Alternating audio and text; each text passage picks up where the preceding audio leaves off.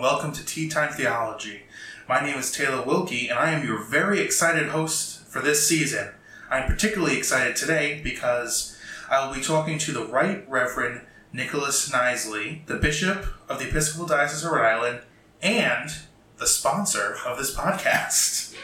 Welcome, Bishop Knisely. Oh, it's great to be here, and great to meet you, and see what you're doing in person, finally. Yeah, it's really great to finally meet you also.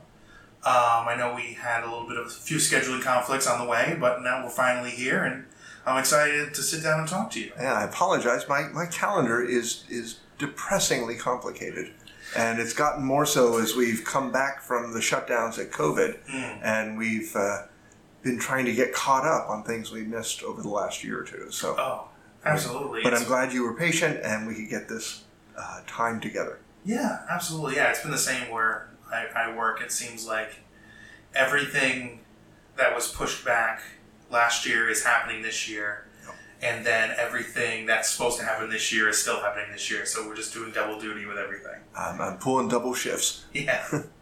So I thought since I got you here, I wanted to first of all thank you for making all of this possible. Oh, hey, we're delighted to be sponsoring it. We're delighted that people are listening, and I'm grateful for the various guests you've had spending time with you. This is something that I never thought. If you had asked me 3 years ago, or you told me I'd be doing this, I wouldn't have believed anybody. Yeah. So thank you so much for making all of this possible. I also wanted to ask, what made you want to sponsor such an ambitious podcast, such as this one, that we are now in our third season of? How long do you have for an answer? Oh, we have at least 40 to 50 minutes. All right. So I was originally a physics major in college with a dance minor and an astronomy focus. And I went to graduate school, and while I was in graduate school in the mid to early 80s, I was using computers. I was on the internet before it was really the internet. It was ARPANET, and we were telnetting in, and we were using large computers and Cray computers to do big, complicated calculations. And so I knew there was an internet, and I knew what you could do with it in principle. But it really was years later, when I was a priest in a parish, that people were talking about web pages. And one night I was spending the night keeping a watch over a homeless shelter we had in our congregation. So I was sleeping in my office with the homeless people in the rest of the church. And I got up in the middle of the night, couldn't sleep, and I installed this web browser that I'd heard about called Netscape and put it on my Windows computer, and I made a long-distance call to a dial-up service so I could get onto the internet. And I was exploring this amazing thing, and I looked up something at the time, I think it was a Sunday night, and Married with Children had been on TV. And I typed into, I don't know, it was Ask Jeeves, or one of the really early on web search engines, something about Married with Children, and I found this fan page that a teenager in New Jersey had put up. And I realized, here's this amazing technology that is connecting people with real excitement and enthusiasm about obscure subjects with other people that might be looking for something like that, without having to go through publishers or intermediaries or anything else. And I, in a flash, realized this was something the church needed to take seriously and do. So from that time on, I became sort of the apostle of the internet. And I've had roles in the national church and the International Anglican Communion, always trying to find ways to take communications technology and use it to make connections with people who have incredible stories to tell, have ideas that need to be shared, or just to help people understand that there's lots of ways of understanding the gospel, lots of ways of understanding the Bible, maybe not just the one they're being told that's also condemning them at the same time. So podcasts are just part of that work, whether it's a podcast or an email newsletter or a video show or whatever. And I've been really interested as a consumer of podcasts to see this culture growing up and this new media kind of becoming mature and taking root, and now struggling because you have so many large companies coming in and buying up all the podcasts. It's making it a lot more complicated for people to get an audience than it used to be. Yes, and it's They say right now there's one podcast right now for every person in the world that exists. But you are in the elect and select few because you have 3 seasons of a podcast. That's right. Most podcasts only last for 2 episodes. Yes, and that was my unnamed original podcast that I ran. You can find it if you want to look, listeners, but I don't recommend it. So let's talk about a brief history. Since, like I said, since we got you here, a brief history of Tea Time Theology. Ivy Swinsky reaches out to me and says, "Hey, I heard you used to run a bad podcast. Do you want to run a good one?" And I said, "Absolutely." So how did you first meet, or how did Ivy first reach out to you with this idea, and how did you and her hook up to make what eventually became Tea Time Theology? So the problem with the Episcopal Church right now is we're not having enough failures. Right? We need more failures. We need to try stuff, crazy stuff, and see what happens. And some of it's going to work great, and some of it is just going to be insanely bad. And we're really so afraid to fail that we're not willing to try. And I've been talking about that a lot in the diocese, I think, about the time that Ivy got this idea. And so she came to me and pitched the idea. And I said, "Ooh, great. What's it going to cost?" And she told me what the buy-in was, and that's certainly within the kind of money that we had sitting around for these kinds of new ventures. Okay. I said, let's go for it. Great. What's the worst that can happen? We don't get any audience, and we now know something about how to make podcasts. We've made a relationship with you. Mm-hmm. We now know when we have a great idea how we can get started on it. But it's turned out that we have an audience, and people are tuning in, and you've got great and interesting guests. So this is not in the failure one. I've definitely learned, just from being a part of this, more about faith and my own faith, and I've learned a lot more about how to produce a podcast through this process. So this has been a win-win for everybody. Yeah, and what more can anyone want? So when Ivy came to you, what did you think the show would be when she first pitched it to you? Did you think it was going to be like this? Did you think it was going to be something else? So if you were to ask me questions about faith, I would give you answers that were really important to people of the 4th century, or maybe the 16th century. Because clergy tend to be taught to think in those kind of categories. Those are times of great controversy in the church, and when we worked really hard to get answers. But I am more and more convinced that none of our answers make any sense to people in the 21st century. And I was hoping that you would ask questions of people that had nothing to do with anything they'd learned about in seminary, nothing they've been trained to answer. And you have. And that's been great because it allows them to be human, it allows them to make real connection.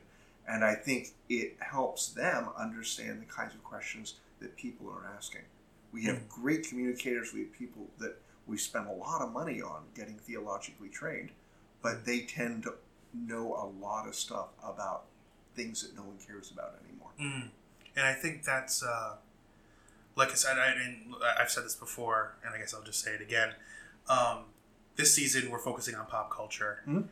And I'm not going to lie, this has been my secret agenda the entire time we've been producing this podcast, is to get a season on pop culture, sit down across from a clergy member and say, "Hey, Star Trek, they talked about this. How does it equate to our belief structure and all that?" And so far, I think it's going very well.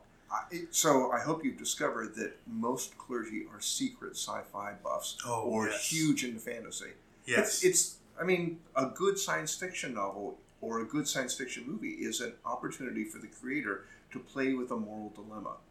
And, it's like the trolley problem in ethics, where you're trying to figure out, how do I decide how to make a moral thing? And you tweak the conditions so you can figure out, okay, now what do I do? Going back to what I was saying, Blaise Pascal, the famous mathematician who was also an ethicist, spent a ton of his time working out these kinds of questions. And the Jesuits, in their early days, were working out these things. It's called casuistry. Well, science fiction and fantasy are ways for people to do that now by setting up a universe with conditions, kind of like we would do in a physics model or in a, if I was trying to do a simulation of a stellar atmosphere. I'd set up a model and I'd vary the parameters till I saw where something really interesting and unexpected was happening. Well, it's the same thing with science fiction and fantasy. And because it's moral and it's mythic, and it tends to ask the big questions, which are the things that clergy are interested in anyhow. It's usually what got them interested in being clergy in the first place. I'm like, this is great. Yeah. People, you go into clergy houses and you'll find Lego starships. I've got a collection of comic books in my office. I have a lightsaber that someone made me down in my office. Nice. Yeah, I mean, it's just, and that's not surprising. Batman, Superman, all kinds of things. Oh yeah, they're absolutely great. There's a great book called The Boy Who Loved Batman, and it's Mike Uslin's book. He's the executive producer of all the Batman films, and he talks about how he started a class on Superman in college, where he equated it to the Bible, and he started equating comic books to the Bible stories, and he had a lot of pushback initially from the school and says, you can't make the argument that blah, blah, blah. And it's like, well, first of all, the guys who wrote Superman were two devout Jewish men. And also, what's the story of Moses? Moses was put down a basket and put in a basket and pushed down the Nile. And what was Superman? Kal-El was put in a ship and shot off to Earth to be raised by people to be the best he could be. It's an indirect allegory to the story of Moses. And then to lead his people to a new way of being community. It's messianic. It's Davidic. It's deeply rooted in those kinds of tropes, and you see that in Thor. They're playing with those same kinds of questions, but it's Norse mythology. But all of them have a kernel of truth in them, and you find that. One of my favorite stories, a few years ago, the bishops of the Episcopal Church were up in Alaska, and we were meeting with the Athabascan tribes people, and one of the priests of that indigenous group came and talked to us and said to the Episcopalians, thank you for sending the missionaries to us. We knew who God was. We knew who the creator God was because we could see God in the sky, we could see God in the elk herds, we could see God in the ice flows. We knew about God, but we didn't know the specific revelation of God in the person of Jesus. And you taught us about what self-sacrifice meant. You taught us about what empathy was. You taught us about things we didn't know, and for that we will be ever grateful to you. Wow, that is wonderful. It really, and I mean, I think for scientists, I think for people who are studying pop culture, you're going to be asking questions about who God is. You're going to be encountering this sense of who is the divine, and then when you get a chance to meet the person of Jesus, for us as Christians, you begin to see something new and unexpected and deeper. Just to keep us moving forward, I guess, because I could literally talk about all of this all day, but I do have an agenda. So where do you see, the next big question is, for Tea Time Theology anyway, is where do you see this podcast or this show or whatever Ivy, Mo, and I have started going into the future? I would love for you to keep on doing this focus on pop culture and what's exciting among young adults right now. I'm an old guy, all right? My wife and my daughter just roll their eyes at me when I walk in. And I tend to live in classical music, and I tend to live in classical literature or big stacks of dusty books. Somebody has to be speaking to people in a context that makes sense to them. And this is doing that. It's using the Reformation started when Martin Luther figured out how to do printed books, right? And he was able to spread his message in a way that no one had ever imagined would be possible. And his books were incredibly popular. I don't know, have you ever read anything of Luther's? I have not. He would be a killer god on Twitter. Yeah. He would. He would just rip people on Twitter. Some of the little epigrammatic statements. The dude was made for Twitter. And he didn't have Twitter at the time. So there's going to be another Martin Luther arise. Another person who has a passion for talking about God and can connect with the modern technology and understand modern media. We can write long 23-volume commentary sets and no one's going to read them. Yeah. But a really good Twitter message that goes viral, maybe 500 million people will see it. Yeah. You're going to preach to more people on Twitter than you've ever preached to in your academic writing. You should figure that out. You know what? We're working on it. I mean, that's the thing. And that's why I want to support this. I'm not actually even worried about it directly benefiting the diocese or the Episcopal Church. The whole point of the church is to help people encounter questions that make them wonder about who God is. And find answers for themselves. And like you said, pop culture and especially science fiction, fantasy are prime places where, like you said, the big questions are asked.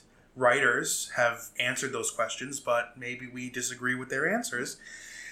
And because it's an isolated world to play in, like I said, there are rules in that little box that the episode lives in, and you can play. If you play within those rules, you can maybe come to a different answer. What are those things that they shipping? Is that what they call it in Harry Potter? When people ship Hermione and Harry, or they ship Dobby the elf and Ron. I have to admit that I am not a Harry Potter person. Well, it was fan fiction, right? So okay. People write their own versions. Okay. They play in J.K. Rowling's playground. Yes. And they don't like the way the relationships are working, so they write their own relationships. Yes. Or they I wonder if I could make this story work. And they creatively try and do it. And some of them are really good. Yes. And the same thing happens for Tolkien. The same thing happens with Star Trek. Star Wars, the whole extended universe, is all a piece of that. And it's all wonderful. And it's people playing with questions that they have in their mind and sharing it. I mean, the beauty, again, of this new communications tool that we have. Absolutely. And, if anybody's listening, I just want to say right now, before we go to the credits and everyone stops listening, before they get there, reach out to us. If you have something you want us to talk about, really, reach out. We're here to listen to what you guys want to hear. And we will make episodes specifically for you. And maybe even an individual has something interesting they might want to hear, and we think, oh, wow, we didn't think about that before. We'll make it happen. Yeah, absolutely. And we have access to people who are highly trained to, blather on these things for a while. And if you don't like what they're blathering, then write in and tell us why we're wrong. Exactly. That makes the conversation happen. Yes, and it's all about the bigger conversation. Right. As long as we're talking and we're not yelling over each other, everything's fine. Everything's a lot better if we're talking and not yelling over each other, because when we start yelling at each other, things go sideways quick. Absolutely. We are here. We're talking about pop culture, but we're not talking about anything specific. But I did have a specific topic for today. Today we're going to be talking about, just like everyone else, an episode of a TV show, and we're going to be talking about the series finale of one of my absolute favorite shows in the world, Quantum Leap, and it's the series, like I said, it's the series finale, Mirror Image. As I said earlier, I had an agenda when Ivy approached me for this podcast. My agenda was to sit down with a clergy member to talk about this specific episode of this specific show, and guess what? I get to talk to the bishop about it, and I am over the moon about this. You have no clue. Just so people understand it, Quantum Leap is a very obscure show. Not a lot of people have heard about it. It's obscure now. It was pretty popular back in the day. I was there when it was coming out in the original form. Oh, it was so good, right? Such a good show. I have to admit, I didn't watch that much of it. Okay. But I've gone back and I've learned about it. And it's really, again, it's a series format. People got to play with moral questions. What are the implications of the choices we make? What are the impact of the choices we make on people around us? What's the moral payload if we make a different kind of choice? Absolutely. Just to catch everyone up, for those who might not be familiar with the show, Quantum Leap follows the adventures of Dr. Samuel Beckett as his soul, we'll just say soul, because this is a religious podcast, jumps from life to life, making things right that once went wrong, and always hoping that one day he can leap home. So the first thing I'll ask you is, what are your thoughts on the episode in general that I had you watch? So he comes back to his own origin story. Yeah. And he, it's this moment where he's been leaping through time trying to make things better with the idea that this is the one leap he wanted to make. And he finally gets there and he discovers, in some ways, I wonder if the writers meant it to be. What he's trying to set right is actually relatively small. It's not like he's there to make Hitler not be born, or he's not there to stop the atomic bomb from being designed, or he's not there to stop Genghis Khan from wiping out the Christians of the East Asia nations. He's just trying to make two people meet each other. Yeah, right? and I think that was always one of the wonderful things I loved about the show in general. He was never trying to do anything big. It was always something small, like a small catalyst in somebody's life that can change everything for the better. What's the old rhyme from Napoleon, the war with Napoleon? For one of a nail, a shoe was lost. For one of a shoe, a horse was lost. For one of a horse, a man was lost. For one of a man, a battle was lost. For one of a battle, a war was lost. Yes. And you can never sort of fully understand the cascade of events. What they call it, the butterfly effect in quantum physics. Yes. That when you have strongly nonlinear, non-correlated fluctuations in a system, it's impossible to predict the outcome. And then you change it by measuring it. Well, yeah. You change everything by observing it. Yes. And you pin its quantum state. So, and, in this episode, it's particularly good. Like you said, it's a small thing. It's not a big thing. He's trying to save a couple of miners that got crushed in a mine shaft. But really, the meat of the episode, I think, comes in the last 12 minutes of the episode. And that's really what we're going to talk about today. And this is, in the last 12 minutes of the episode, Sam pulls aside the bartender, Al, the owner of the bar that he's been in for the entirety of the episode, which they highly suggest. No one says it outright, but it is heavily implied that this bartender is in fact God. And he tells Sam, he says, the only person who's been leaping you around this whole time is you. You've been doing this to yourself. You've always had the choice of going home. You just don't want to. And Sam doesn't believe him, and he starts pushing back, and it begs the question, helping people is a big part of this whole show. And in many ways, I can see that Sam's mission is very similar to that of the clergy. Dedicating their lives to helping others through the church. To me, it seems that you literally can't get into this game unless you want to help others. Right? Right. It's one of the questions we ask before we ordain you. Yes, and what are those vows? It's a whole series of vows. It's if you got 5 minutes, I'd read them all to you. But essentially, it's do you promise to be a wholesome example to your community? Do you promise to proclaim justice? Do you promise to help people who are ill? Do you promise to comfort people who are sick? Do you promise to take care of your own self and your family? And by the time they're making those vows, they've been 4 years of vetting. And in fact, we don't even start that process, at least I don't, until people can tell me how they have connected with people through their whole life. Because you want somebody who is energized and supported by that. It's funny, for the clergy, one of the hardest things about COVID was it cut them off from the things that fed them. They didn't get to go visit the sick.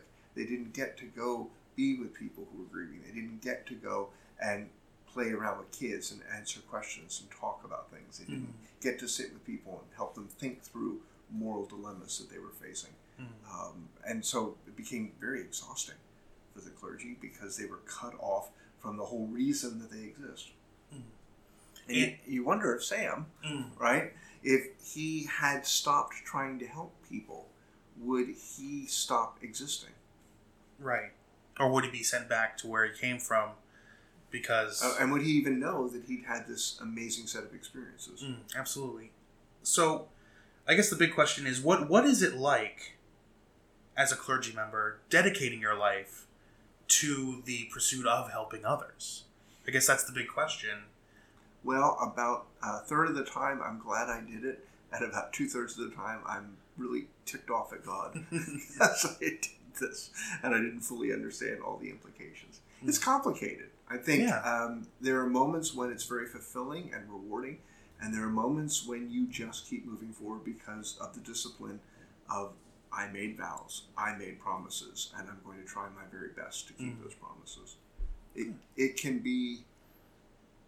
I have put my hands on people who were filled with joy and excitement and happiness that they were being set aside to help others for the rest of their lives. And then I have been with people that I assume were filled with that same joy and happiness as they're coming to the end of their career, as they are hurt and bitter and frustrated about just how their life has turned out.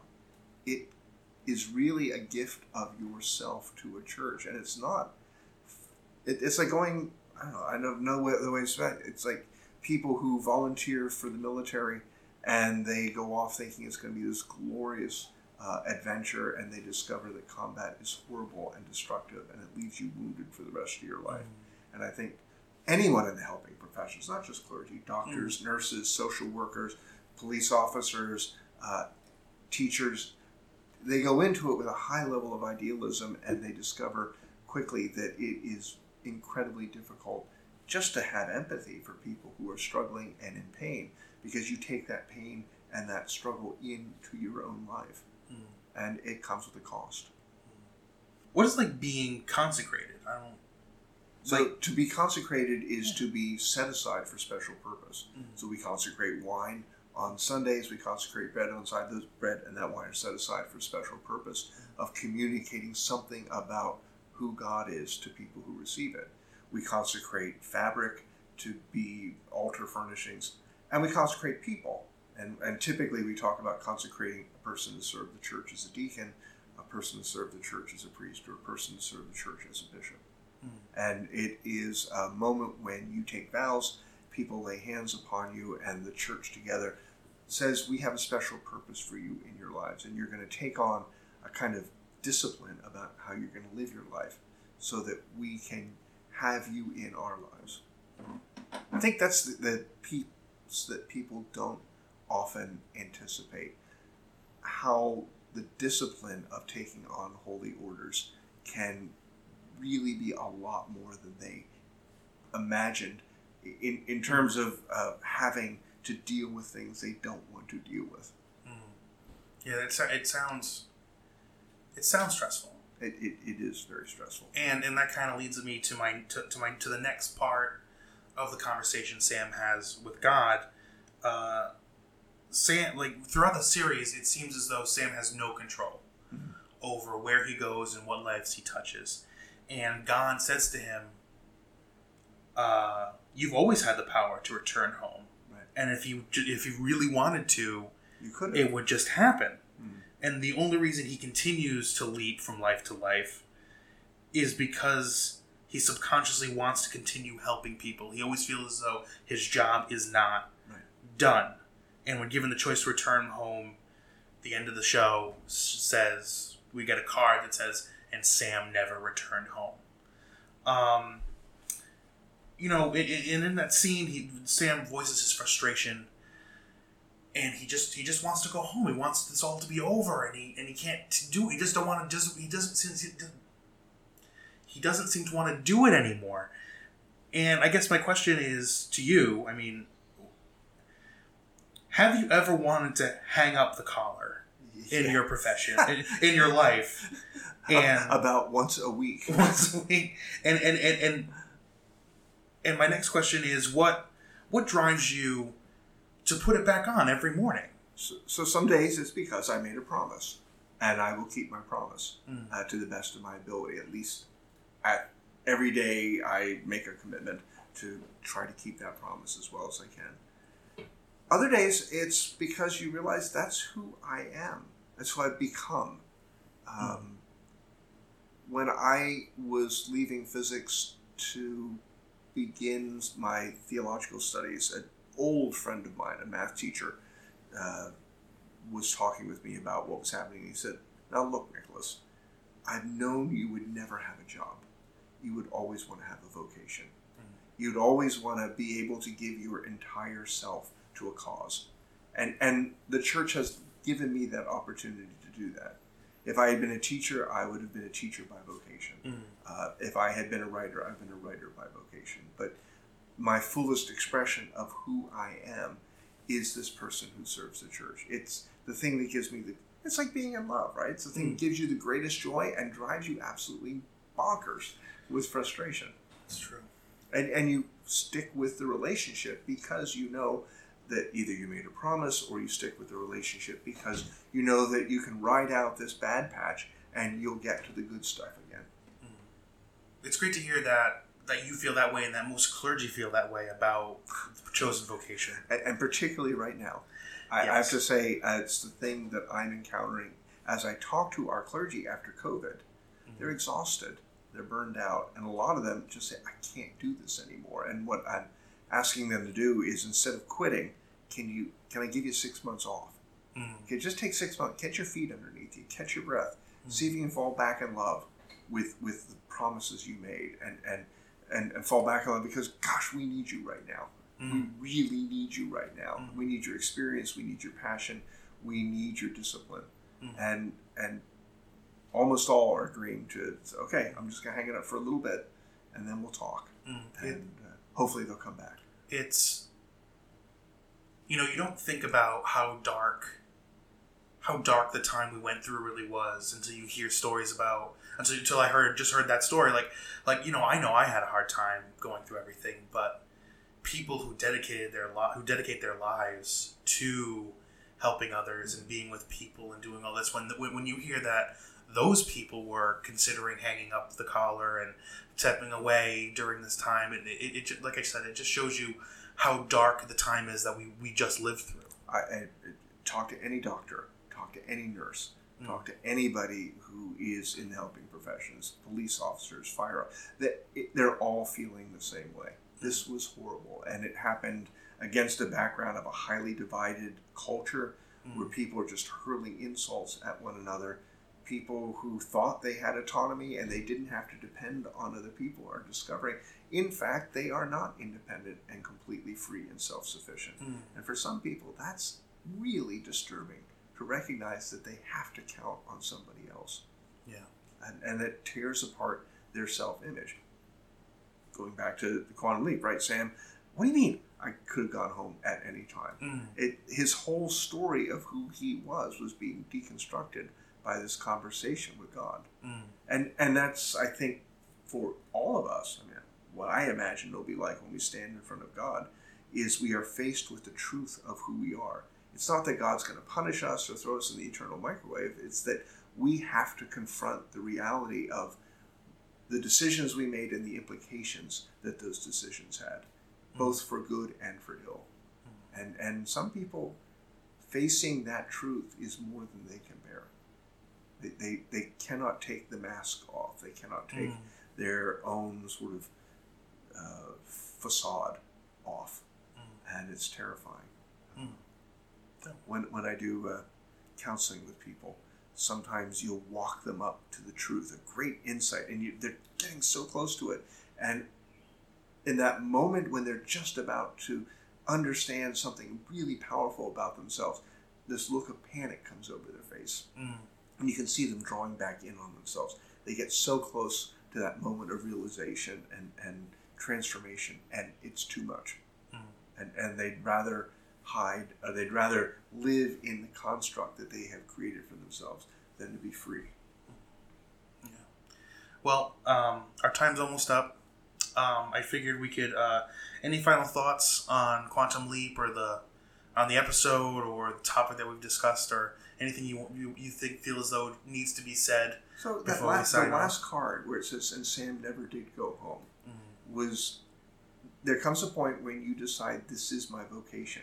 This is who I am. Even though I could go home, even though I could walk away, that sense of, no, this is my identity.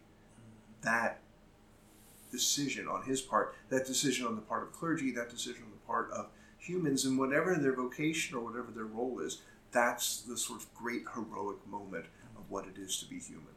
And whether it's done in the clergy, whether it's done in the helping professions, whether it's done as an artist, whether it's done as a parent, whether it's done as a family member or as a friend, whenever you get to do that, that's when you're living out your truest self. And that's what all of this is about. That's very profound. They pay me to do this. So usually we ask, if someone wanted to find you on a Sunday, where would you go? But I don't think you... Oh, they can now. Oh, you can? So we are about to reopen the cathedral as a virtual church. Oh, fantastic. And I've been preaching online for over a year and a half now, and I have my little fan club. They're the most wonderful people in the world. You can go to my blog, entangledstates.org, and I post the sermons and the videos usually on Saturday afternoons. Some of our small churches are using them for their sermons. Other clergy are using them as for inspiration when they're stuck. And some people are just watching them because they're gluttons for punishment. But if you want to, it's about 15 minutes of your time, and I'll read a Bible lesson, and I'll have a meditation on it, and then we'll have a prayer. Well, that's fantastic. And you're done. Great. Worship for Sunday, check. Nice. That's great. Okay, well, Bishop Knisely, thank you so much for being here. We're happy to have you, and maybe we'll have you again for another episode in the future. And bless you for what you're doing, and for the work, and for the creativity you're all showing. Thank you so much. You're welcome. Okay. Goodbye, everybody.